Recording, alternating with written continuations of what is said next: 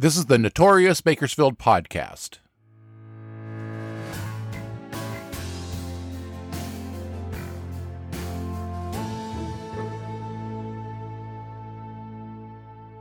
I'm Robert Peterson, the host and creator of the Notorious Bakersfield Podcast. Welcome to the 32nd episode of this podcast. I hope you all were able to enjoy the Martin Luther King Jr. holiday weekend. I want to let you know I was on the Bakersfield Observed podcast with Richard Bean. He's a great guy, great host. We had a good time talking about some of the stories I covered here on the Notorious Bakersfield Podcast. So go check out Richard's Bakersfield Observed. Before I get started, I wanted to give you an update on the last episode, The Killer Columnist. There's going to be spoilers, so if you haven't listened to that episode, skip ahead or go back and listen to The Killer Columnist now.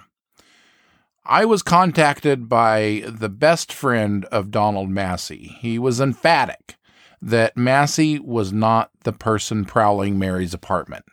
This person claims he knew Donald very well and that just wasn't who he was. I believe Mary had a prowler, but was Donald Massey that prowler? I don't know. What I'm very certain about is that Gene Harrington killed Donald Massey. Gene Harrington got his day in court. Gene Harrington was given all of the benefits our justice system allows someone accused of a crime. Donald Massey's character was certainly on trial during Harrington's legal proceedings. But Donald Massey never got the opportunity to defend himself. Gene Harrington made sure of that.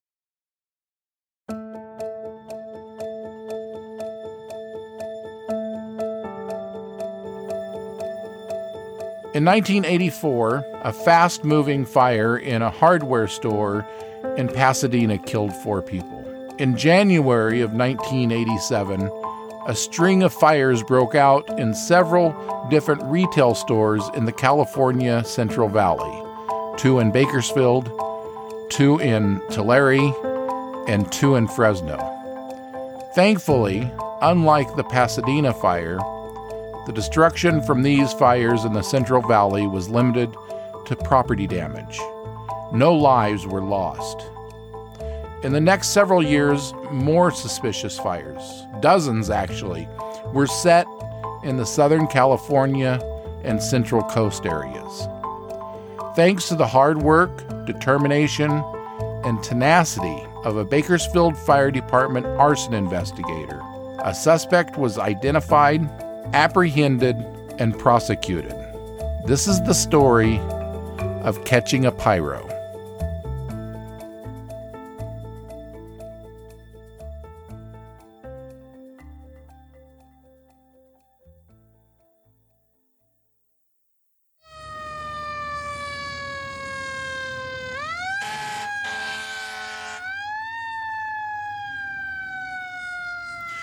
In the early afternoon of January 16, 1987, the Bakersfield Fire Department was dispatched to a fire inside the Kraft Mart store on Ming Avenue. A quick-thinking Kraft Mart employee had already extinguished the flames with a fire extinguisher by the time the fire department arrived. The flames were contained to a display bin of dried flowers. Recognizing this fire as suspicious in nature, the incident commander requested an arson investigator be dispatched to the scene. It didn't take the investigator long to determine the cause of the fire. A delayed incendiary device composed of materials easily purchased at any grocery, liquor, or convenience store. It was discovered at the bottom of the display bin of dried flowers. Whoever started the fire simply walked by and dropped the device in the bin.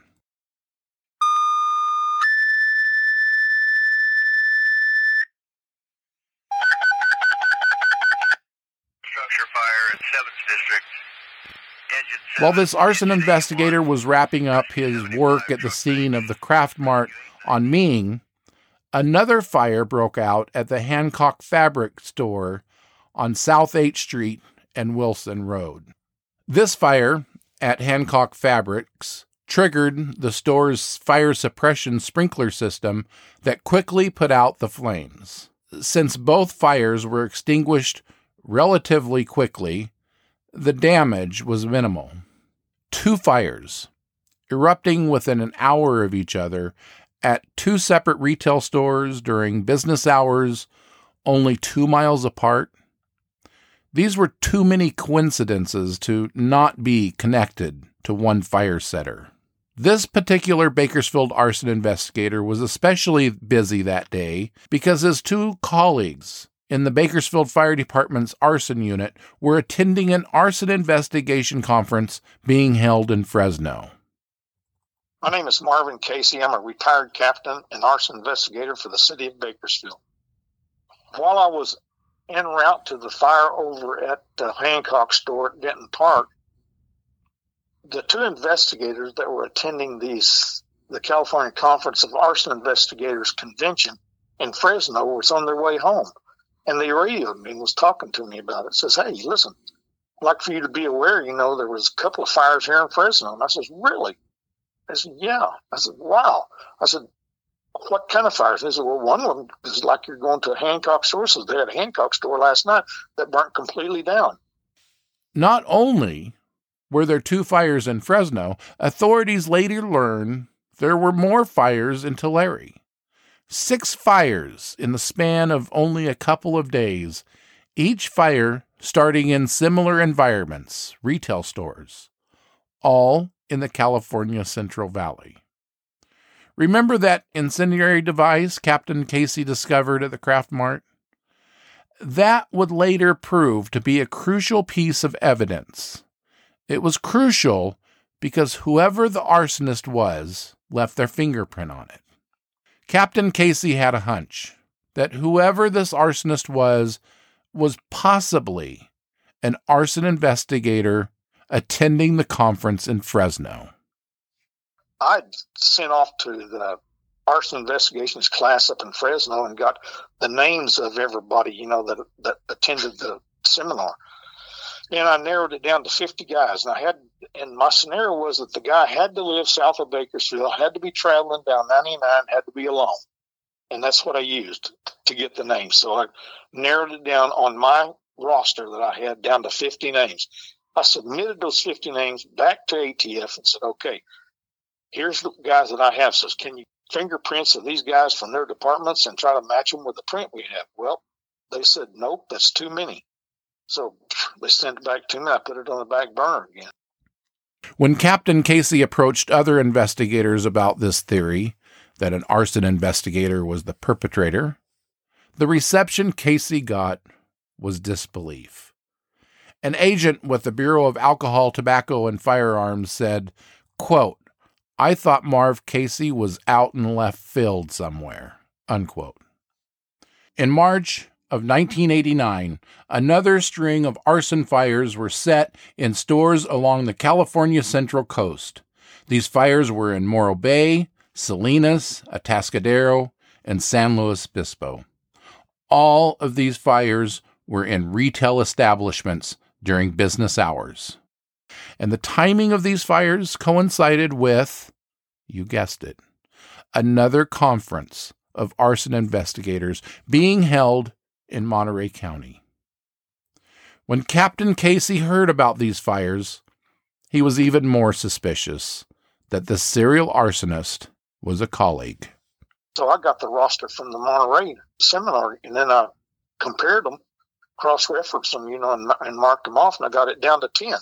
Then I submitted it back to ATF and said, hey, I've got 10 names. Now, can you do this one? Well, they came back with negative again. The fingerprint Casey lifted from the device at the Craft Mart store in Bakersfield didn't match anybody on Casey's list of 10 possible suspects. With that disappointing news, Captain Casey's investigation into the 2 Bakersfield fires were dead in the water. In the latter part of 1990, through the first half of 1991, The Los Angeles area was plagued by a string of intentionally set fires. The similarities of this latest string of fires were so apparent, it didn't take authorities long to determine they had a serial arsonist on their hands. A task force was organized specifically to catch the person responsible for setting these fires. Finally, in April of 1991, task force investigators were able to do what the ATF couldn't. They matched the fingerprint to an arson investigator with the Glendale Fire Department. His name was John Leonard Orr. Hey folks, this is Robert Peterson, the creator and host of the Notorious Bakersfield podcast. This podcast is an independent venture, meaning I'm doing this all on my own without any financial backing. And believe it or not, there's costs involved in producing this show. If you enjoy the Notorious Bakersfield podcast and want to show your support, you can buy me a cup of coffee or two. You can find the link to buy me a coffee in the show notes or go to notoriousbakersfield.com. There's a link there too. I wanted to also take this opportunity to remind you to follow the Notorious Bakersfield podcast on whichever app you use to listen to podcasts. And while you're there, be sure to take a few seconds to give it a 5-star rating. John Orr wasn't just any arson investigator. He was a highly respected one. He was considered one of California's foremost arson investigators. He had written a number of articles published in the American Fire Journal, a magazine whose target audience was firefighters and arson investigators. John Orr was a mentor to firefighters and taught arson investigation techniques to many of the same sleuths who were trying to catch him. As a matter of fact, what really was funny about this is the guy that taught us all how to do that and had classes on it was John Orr himself. He was well liked.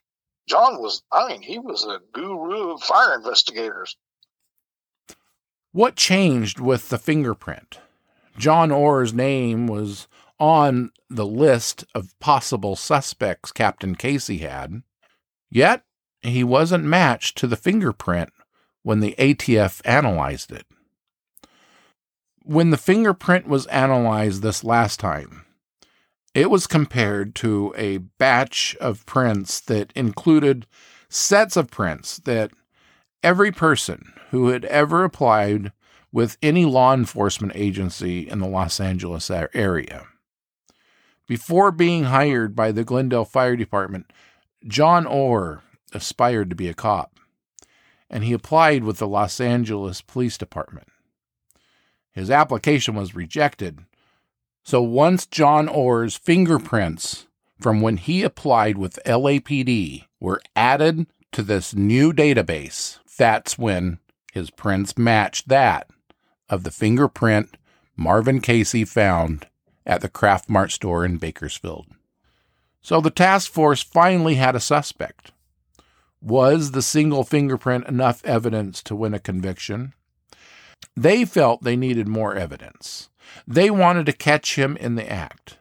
Task force members watched John Orr's movements. A tracking device was attached to his fire department vehicle, which Orr ultimately discovered.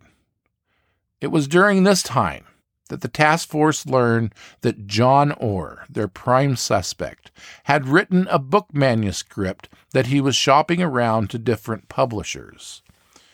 When the task force got a copy of this manuscript and read it, they realized they had all the evidence they needed. The book was about an arson investigator who set fires. It read like an autobiography. With the fingerprint and the book, the task force had enough evidence to finally arrest John Orr. This book that John Orr wrote enabled investigators to connect him to dozens of arson fires, including one in October 1984 in South Pasadena at an Olay's hardware store where 4 people were killed: a 2-year-old child, a 26-year-old mother of 2, and a 17-year-old employee. When the task force executed their search warrant on John Orr's home and office, they discovered even more damning evidence. Orr had in his possession many of the materials necessary to assemble the incendiary devices that were discovered at the scenes of many of the suspicious fires. The fact that a colleague, a fellow firefighter, would abuse his authority and tarnish the reputation of firefighters was upsetting to Captain Casey. We have a lot of community trust. The citizens and people of this county and city and state, they trust us. They trust firemen a lot. It's just, I just can't see a guy doing that. I really can't. I can't see a fireman that would go out and intentionally set fires like that. In 1992, a federal grand jury in Fresno convicted Orr of 4 arson charges. 2 of those were for the fires set in Bakersfield. That same jury acquitted him of 2 other charges. And I was worried about it too, because when the judge was reading out the verdict, he said, the 2 fires in Fresno, not guilty, not guilty. And boy, my heart just went down. So, oh no. And then when he got to Tulare, which Tulare had 2 fires too, so 2 fires in Tulare, guilty. I said, hot dog, we got him for it. And then he went ahead and said, then Bakersfield was guilty. So we had 4 counts of arson he was guilty of. In a separate trial in state court in 1998, Orr was convicted on 4 counts of murder for the people who perished in the Ole hardware store fire and 20 other counts of arson. The more I researched this case, the more I realized how important, how significant that fingerprint that Marvin Casey found was to building a case against John Orr and convicting him for not only arson, but murder. So I pose these questions to Captain Casey. Okay, here's my commentary. Tell me if I'm going to make 2 points, and just tell me if I'm right or wrong, or if you agree with me. That John Orr's defense argument, one of them was that he was writing this book manuscript, and he had details about the fires because he investigated many of them and had knowledge others wouldn't have had. That's my first point. Is that correct? Would you agree with me? Yes, that is correct. I would agree. Okay. Yes. The second argument is that he had materials needed to make a device because he taught arson investigation. Both plausible explanations. Do you agree? I agree, yes. Explanations that could very well establish reasonable doubt for a jury, right? Yes. But his defense had no explanation for how his fingerprint was on a key piece of evidence you discovered. That's right. So if it wasn't for you, a serial arsonist responsible for dozens of fires and 4 deaths may very well have walked. Oh, yeah. Yes, that's true. I was the only one that had any evidence on it. John Leonard Orr is currently serving life in prison without the possibility of parole. Thank you, Captain Marvin Casey, whose dedication to public service and safety impacted citizens and communities beyond Bakersfield city limits. There's an excellent podcast that does a deep dive into this case. It's called Firebug. It's 9 episodes long, and unlike this Notorious Bakersfield episode where I concentrate on Captain Marvin Casey and the fires in Bakersfield, Firebug covers the entire story of John Orr. Firebug, you can find it on all the podcast apps. Resources used to research this story: the Bakersfield Californian, the Fresno Bee, the Los Angeles Times, the book Fire Lover by Joseph Wambaugh, and of course, retired Bakersfield Fire Captain Marvin Casey. Thank you for listening to this episode of the Notorious Bakersfield podcast. I'll be back next week, next Tuesday, with another Notorious Bakersfield story.